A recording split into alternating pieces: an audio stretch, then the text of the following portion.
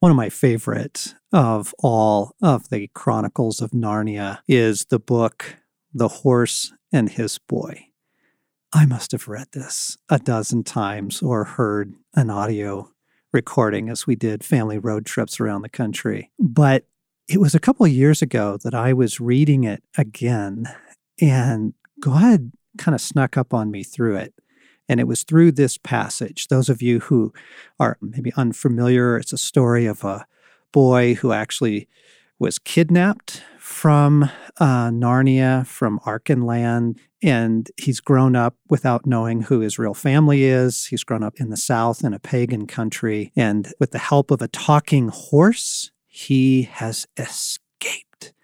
And they've made it north into Narnia. But then he gets separated from his companions and he gets lost in the mountains late at night. And he's on an uncooperative horse and he's in a fog bank. And then something begins to walk up next to him. The thing, unless it was a person, went on beside him so very quietly that Shasta began to hope he had only imagined it. But just as he was becoming quite sure of it, there suddenly came a deep, rich sigh out of the darkness beside him. That couldn't be imagination. Anyway, he had felt the hot breath of that sigh on his chilly left hand. Now, if the horse had been any good, or if he had known how to get any good out of the horse, he would have risked everything on a breakaway and a wild gallop. But he knew he couldn't make that horse gallop. So he went on at a walking pace, and the unseen companion walked and breathed beside him. At last, Shasta could bear it no longer. "Who are you?" he said, scarcely above a whisper.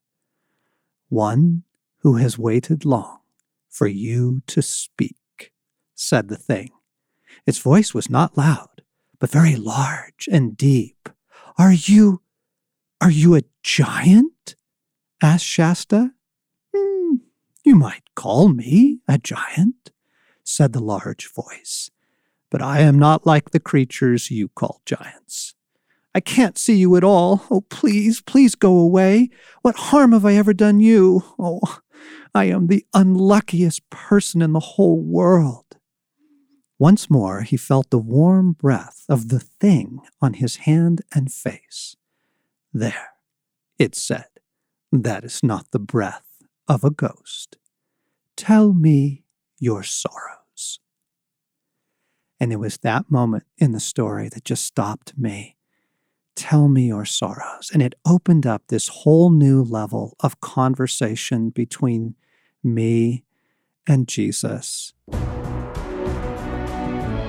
Friends, welcome back to the Ransomed Heart podcast. John Eldridge in the studio for a couple weeks here with my wife Stace, with Alan, and with Morgan on our team, because what we wanted to talk to you about here in January was opening up some new ways of experiencing God. And as I thought about that topic, I remembered this experience of reading this and feeling the invitation here out of a children's story. Suddenly, Jesus was right there with me, and I felt his invitation to tell him my sorrows. And it opened up this really beautiful conversation and intimacy that I hadn't been looking for. It kind of came in as a surprise and from an unlooked source. And what we want to just chat about this week and next is opening up some new avenues of experiencing God, or experiencing God in new ways to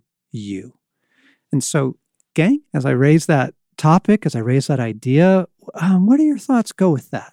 John, thanks for that. My thoughts immediately go to the other side. God wants that for us. He wants us to experience him in new ways. And one who has waited long. One who has waited long. And so I think the first thing is rest assured, dear ones, that this desire to experience him in new ways, to walk in a deeper intimacy with him is one that's an echo in our hearts, the source of which is from heaven. Is from our Father who wants that for us. And so what's fun is a beginning place is simply to ask for it. Give me the eyes to see. God is talking and inviting all the time. And so for us simply to ask, give me the ears to hear you. What do you want to say to me today? Such a good beginning. In writing All Things New, and I think many of our listeners were able to hear some of the podcasts on that, and hopefully you've gotten a copy and filled your hearts with a absolutely breathtaking hope. But one of the things that I write about and tell about in that book is some remarkable visions and pictures that I've had of the kingdom of God. And I was never a picture guy. I was never really a vision guy. I hear from God fairly well, but I just, I would be in other prayer situations or meetings or different things, and Craig used to get pictures, and finally I realized one day I was literally driving in my Ford truck, and driving down the highway, and I realized the reason that I don't get pictures is because I've never asked. So to your point, Stace, I just started to ask. I just began to ask and say, Jesus, open up my heart, open up my faculties, open up my imagination. I want to see your kingdom. Yes. Now, this isn't a podcast about seeing the kingdom of God, but that would be an example of asking. Yes. And realizing that maybe the reason that I hadn't entered into that realm of experience was because, frankly, I'd been kind of closed off to it. Yes. If truth be told. Oh, John, I love when you read from The Horse and His Boy, that first word that Shasta spoke to the breath of who are you? And it's that, Stacey, you're talking about, it's a curiosity, right? Tozer said curiosity is the sign of an alive soul. And so I'm struck by how often it's my choosing to be curious about the more that I don't know. And often it's out of a pain. Often it's out of a problem, but it's actually a doorway of curiosity into the more. I know one mentor said that the soul is infinite, and its infinite need can only be matched by God's infinite capacity and desire to fill that need. Mm-hmm. And so I'm just reminded as you share this morning that our soul is infinite and vast, and God is infinite and vast. And so it begins with this belief that there is more that I'm not aware of, and those are treasures that will be essential if I want to mature into the depths. Yes. Do you remember years ago, I was teaching a college class of very dedicated Christian college leaders, and I played the U2 song, I Still Haven't Found What I'm Looking For, and then I looked at all of them and said, is it possible to be a Christian and still not have found what you're looking for? There's dead silence in the room, because what's the right answer, right? And I said, it better be. It better be, because there is no way you have experienced all that there is of God or of his gifts or of the kingdom or of the intimacy, the beauty, the treasures, all of it. Like, our limited experience sure better not be all there is, right? And it's a very hopeful thought. Well, what's beautiful about that passage you started on is the boy starts in a fog. Right. Like there's fog all around him, and that so often describes our life. Like, we see partially, we see a little, but there's so much that's vague and we don't know and we don't see. And the best way for the fog to lift isn't for us to try to define what we want or how life on our terms should look, but I think it's to try to see God in new ways, hear his voice in new ways, because when we do that, that's when we start to see our lives in new ways. Like, that's the beginning of seeing clearly through the fog, is seeing God, not trying to see our circumstances more clearly. So what I want to hear from you today, and we'll let it bleed over into next week, let's tell some stories out of our own experience of, I wanted to experience God in a new way or in this way, or I heard people talking about such and such, and that was different for me. And I got curious about that. Like, how in your life have doors opened up? How have you chased them to experience God in new ways? I remember hearing for the first time, it was about the same time that Sacred Romance came out, but a little before, so around 97. And I began to hear about a woman who was doing little small retreats in her home, little intimate gatherings, and teaching about an intimate relationship with Jesus, teaching about the fact that Jesus likes it when we worship him, that we can minister to the heart of God. And the people that were coming out of this had like their eyes opened wide. I could see a passion for Jesus in them. And she prayed for them at the end, and she would get pictures. Okay. Oh my gosh. I started hearing about her everywhere I went. It was getting crazy because I was so hungry for a deeper intimacy with Jesus. I didn't know what was available. All I knew was that what I had wasn't enough. And I began asking people, well, what is her name? How do I get in touch with her? And I finally found out what street she lived on. And I literally was ready to go knocking door to door there's not that many houses on this street. But I was really ravenous. I needed more of Jesus. I needed to know him more intimately and personally and encounter his love. And the day I was set out to go knocking door to door, somebody called with her number. And I pushed myself into a little day retreat that was happening later that week. And it was an invitation to knowing Jesus' love for me personally that forever changed the trajectory of my life. And that for you, a lot of it was the new worship experience. It was learning that I could sit in the presence of God with just, for me, ushered into his presence by some anointed worship, and in my imagination, my sanctified imagination, imagining myself before him and him coming and just encountering a personal revelation of his love being available in the moment. It was more than manna. Okay, so now there's some important things about this 1997 story thing. First off, she's no longer here. She's with the Lord. So the point is not, I need to write Stasi and get the name of this woman and go. Right. No, the point is, that was a little outside our box. It was massively outside our box. I never, what do you mean she prays for you and gets a picture? Like, what? What do you mean people worship together or worship alone for a long time? We had a rich Christian life, but that was way outside our particular experience. Right. And you took the risk of going into something new, and you discovered something that's become absolutely precious to your life with God. Yes. More stories. John, it's funny that you refer to that class and that U2 song. I was one of the students, right? And to say my hair was blown back on every category is an understatement. And I came in there passionate about God. Right. I fully given my life to God in the degree that I knew how. And week by week, my categories were just unearthed. But what I so appreciate, we're really talking about the frontier of the soul. And something in my spirit said, yes, there must be more. Stasi, like you're talking about, we called her hard line because it felt like she just had a hard line to heaven, right? Sherry would come back from these gatherings going, that was weird, it was wacky, but something was good in it.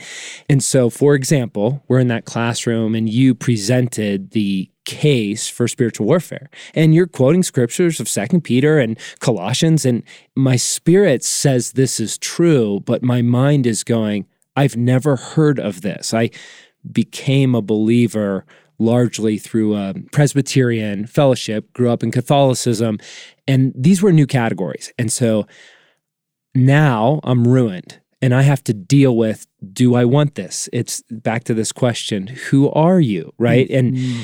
And so then the next week came, and I felt so vulnerable because you are now on thin ice because you don't even know what you don't know. And I felt like the Spirit was, I wouldn't have said this at the time, but looking back, I realized the Spirit of God was leading me to inquire and skip class the next week and go out to Rocky Mountain National Park. And so I was excited and nervous and messed up and wanting to know more of God's kingdom. So I took my Bible and I went up a trailhead.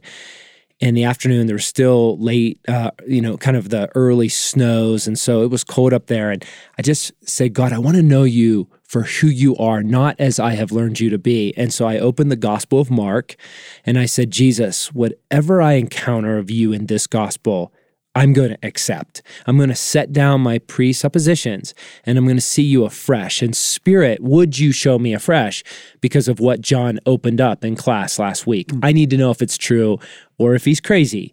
But I sat and I read the whole Gospel of Mark, and I had never actually read the whole book in one setting. Just asking the question, who is the Jesus that's presented in this gospel? Yeah.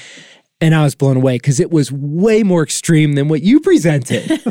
And you're the most extreme person I knew. Yeah. But I was like, wait a second, John understated this. And so to your point, it opened up a new category that caused me to, in humility, say, God, I want to know you beyond who I have allowed you to be.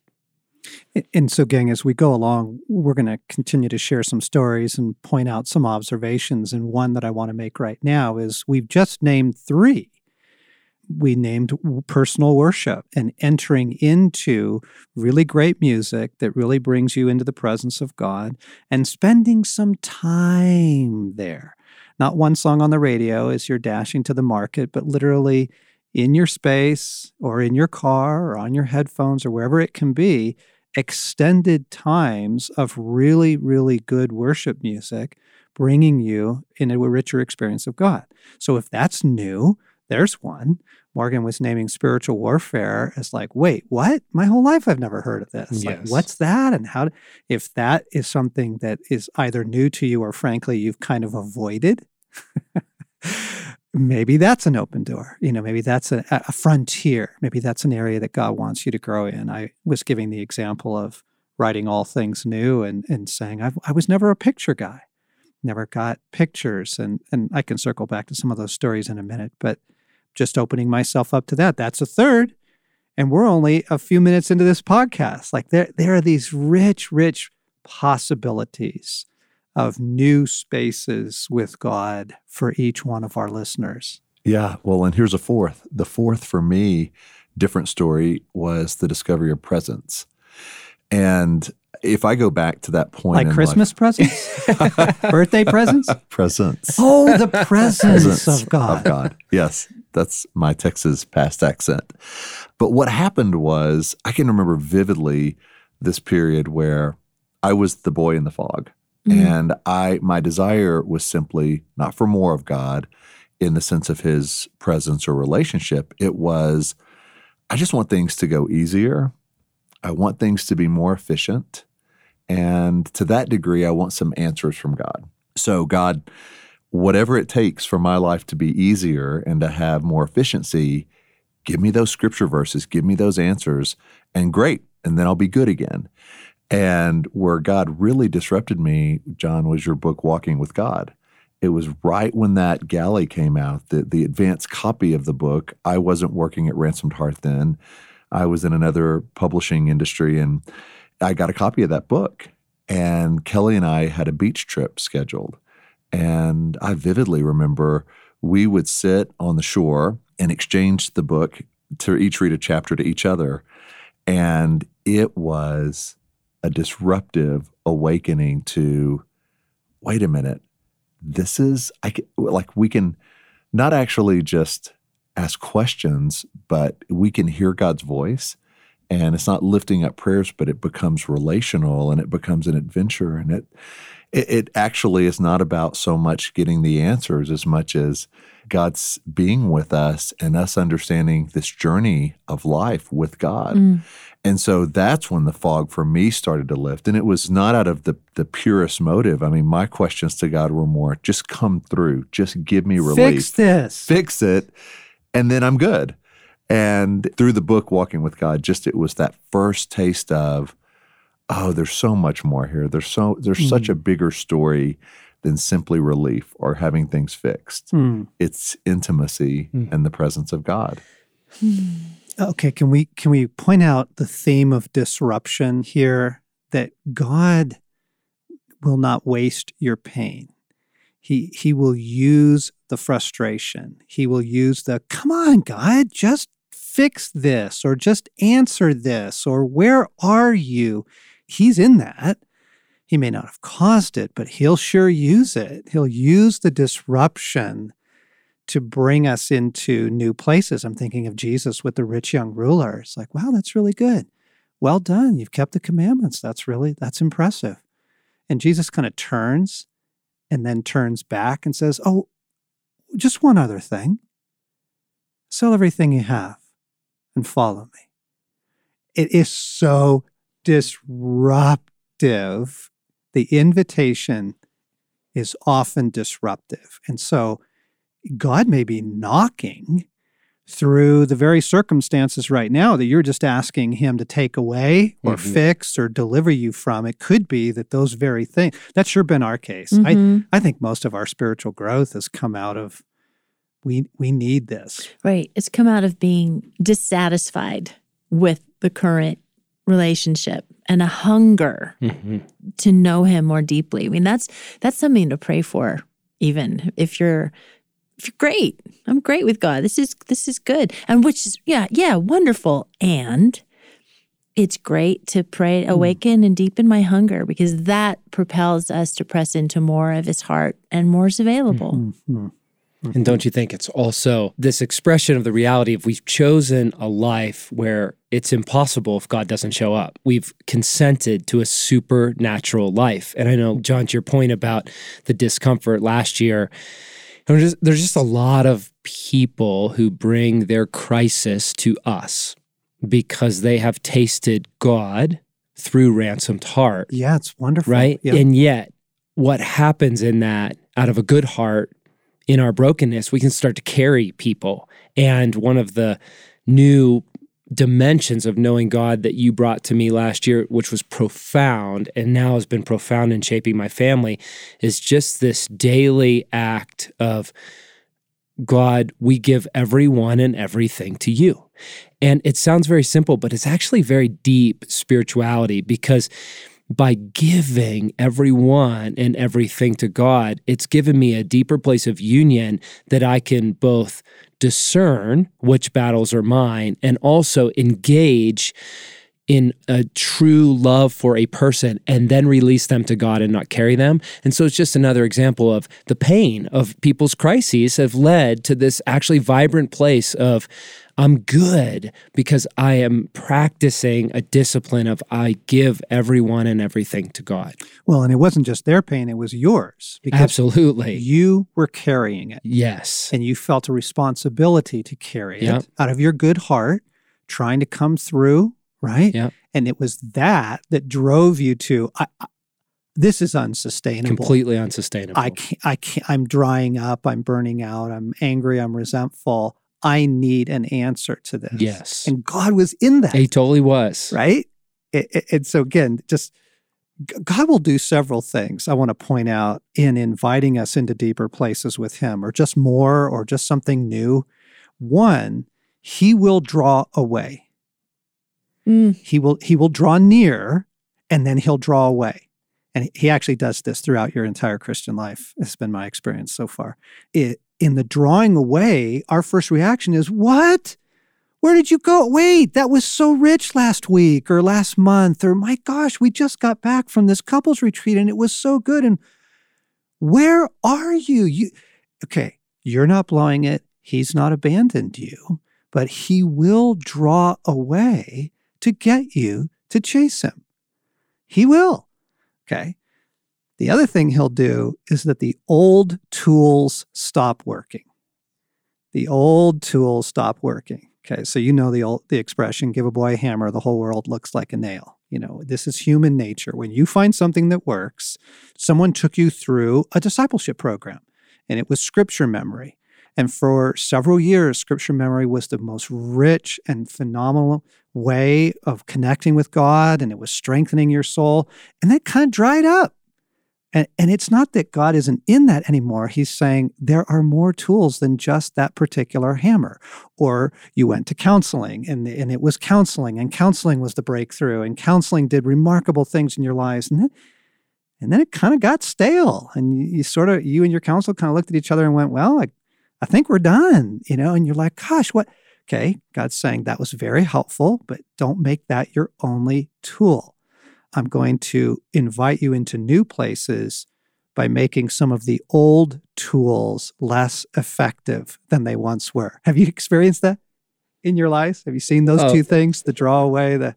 Yeah, John, an example comes to mind of, so I had what I thought was a vibrant relationship with God. And in the early days, what I came into was this knowing of the Father. And I teach on that in Sonship, and you can hear on that resource. And so I realized, oh, God is this Trinity. And so there's a Father.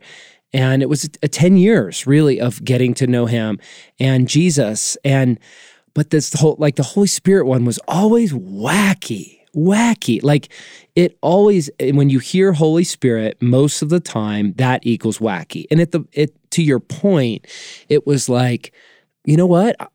At that time, it was like, I'm good. I have a vibrant relationship as a son, learning presence, as you said, Alan, and I know Jesus as a brother and a savior and even his authority.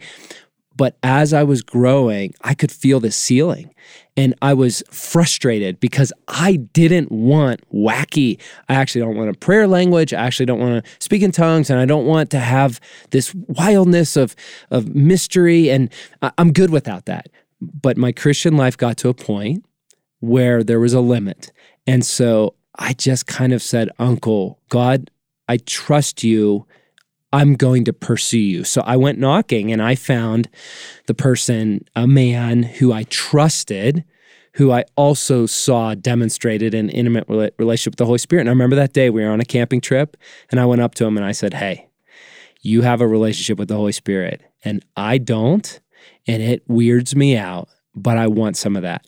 What do I need to know? I felt like 6 years old again. Don't you? He puts his head back. I'll never forget this moment. And he just laughs and he keeps laughing. And I'm just like, see what I mean? And then he just looks me in the eye and he has tears. And those tears were, I have a treasure and I'm glad you asked. And he just grabbed me by the shoulders and he said, buckle your seatbelt. Wow. And so it begins. I have some fantastic stories, and the point is it matured, and my relationship with the Holy Spirit isn't wacky. It's wild, and it's personal, and it's inexplainable sometimes to others, but it is helping me mature in the kingdom, and it's not wacky. It's just quite mysterious. Okay, this is a big pause here again. I just have to keep hitting these highlights. So you understand, listeners, that the enemy's technique is to take these treasures of the kingdom and then show you some wacky version or unappealing version. Oh gosh, that person is just so rigid in their thing on the spiritual disciplines. I don't even like being around them. He'll try and sour it to keep you away from the very treasure, right? And the wacky taffy stuff that can often go around the Holy Spirit is one of his ways of keeping people away from something we desperately need. Yes, essential. God is a Trinity. So here's another frontier to name. Who in the Trinity do you not have a rich relationship with, listeners? Right? If you're like super tight with the Father, but don't have a lot of intimacy with Jesus, then I bet God's probably going to take you into relationship with Jesus. Or are you like really tight with the gifts of the Spirit and the presence of the Spirit, but you don't know the Father very well? You don't feel like a daughter. You don't feel like a son. Well, there's your frontier. God, that's another fun way of getting at some frontier, is going, oh, wow, right. God is Trinity. And I actually don't think I even relate to him as Trinity. I just call him God, and that's okay. That's okay. But there is a Father. And he relates to you like a father does. And there is a son. He relates to you like the son does. And there is the Spirit. And the Holy Spirit relates to you the way that they want to. So I just think that's a fun observation of, uh-oh. Well, there's also a good heart test there where we have 3 teenagers in our house. And oftentimes when I'll invite them into something as a dad, their first response is, I'm good. Meaning, no. Don't want to go there. I'm pretty content to sit where I'm at in whatever level I'm at this thing. And I think one of the biggest invitations from God, the Holy Spirit, Jesus, is, do you want to go into those deeper waters? Like if you're good in the shallow water, if you're good in the baby pool, God will let you sit in that knee-deep water, and you really don't need much of God, and you really won't see many miraculous things because you're not putting yourself, Morgan, like you said, in a position to need God to come through, to need a miracle. And so part of these new places with God, I found, is just this hunger of, I want to keep my awe in you, God. And it shifts it from, what do I get out of it, to what is God inviting me into beyond me? Mm-hmm. And I think that's some of the best stories you can step into are the ones where you're not the hero, but where you're a big part of it. Like, I love the title of the book you started us with, John, The Horse and His Boy. Like, the focus, it's a disruptive title. It is. Because it should be The Boy and His Horse. Right. So already it's a wink, I think, from C.S. Lewis and from God of, it's not all about you, but what can you step into in awe with God in those deeper waters? So, gang, we're just going to pause here because I bet there's already enough disruption going on with you. It's either your frustration or it's your pain or something someone said today in the podcast that's pricked you enough to go, okay, stay with that. Stay with that. We're going to be back next week. We're going to pick up part 2 in the spirit of, if you want to go some new places with God, here's what we would suggest. But this is enough for today. I bet there's enough that's already kind of stirring, whether it's relating to the Trinity or it's worship, warfare, hearing the voice of God, visions, pictures of the kingdom, your shallow water, whatever it is, the tool, the hammer that you've been using and now your tools aren't working so well anymore. God's in it, and He's inviting us all into something new and deeper and fresh. You've been listening to the Ransomed Heart podcast with Alan Arnold, Morgan Snyder, Stasi, and John Eldridge.